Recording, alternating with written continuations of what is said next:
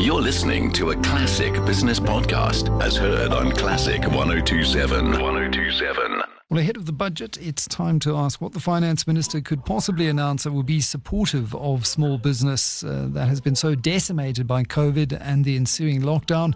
The Small Business Institute released a review of the unprecedented flood of papers and surveys and scenarios, over 160 of them that were concerned with South African small, micro and medium-sized businesses, formal and informal, that have all been written since the arrival of COVID-19.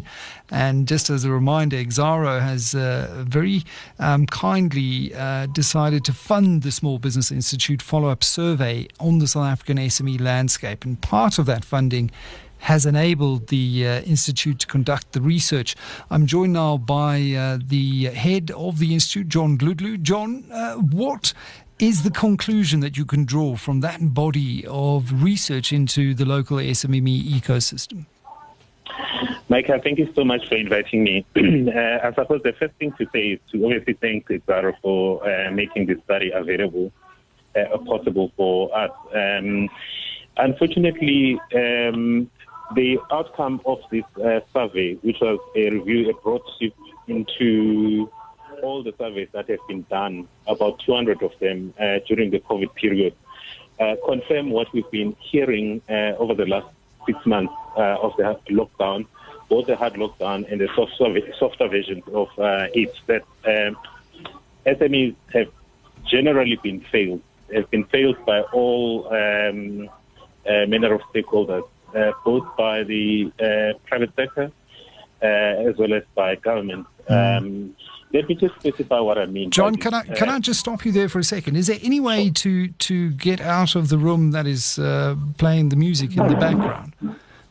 Because it is just a little distracting, and we're struggling to discern your commentary from the background music. Is that possible? Yeah, sure. It's possible. Give me a second. I was on the road when you called. So no problem. I've just stopped somewhere. Is it better now? Much better. Thank you. Michael? Yes, much better. You can shoot, John. Thank you. Yeah, so let me explain what I mean by being failed. Before COVID hit our shores, there were already underlying conditions affecting small businesses. They were being paid late by big business up to 101 days after the submission of invoice and work done. And in certain instances, government would take months. And in worst case scenarios, government officials would even solicit bribes just to release an invoice for work that has already been legitimately done. And then, of course, there was red tape throughout. When COVID arrived, it found us in this state of vulnerability as small businesses. So the conclusions from the study are not surprising. They are just confirming what we've always suspected. And if you look at today, what has come out today, the liquidations and insolvencies numbers are also confirming what has happened to this economy. The rate of insolvencies has gone up to about 27% compared to last year. By this time last year, it was sitting at around double digits, but above 10%. Now it is 27% worse than it was last year, and upwards of 52% year on year. So really the picture is bad. And we, in our study, the study that I referred to, which was a broad probe of all the current studies into COVID, we, in one case, a survey estimated that as many as 55,000 small businesses may not make it through COVID. Now, that's a shocking number. 55,000. We already know that 2.2 million South Africans have lost their jobs during the second quarter, which was when the country went on to the hard lockdown between April and around June, thereabout. So the picture is looking very dismal.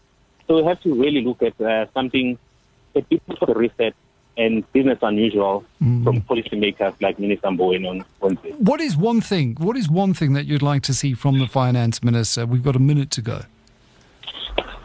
Very simple. We cannot ignore the lessons of the last 6 months, Michael. The simple message that has come out, it says businesses and households do not have more appetite for debt. What they want is they want grant funding. They don't need small loans, soft loans anymore. Those don't work. They don't move the dial. It's not surprising that the 200 billion rand credit guarantee scheme has not been utilized because households and businesses are hugely indebted. Please, let's give them a bit of relief through grant funding. Dludlu, CEO of the Small Business Institute, with his suggestion, his tip for Tito ahead of that mini budget on Wednesday. I wouldn't be holding my breath.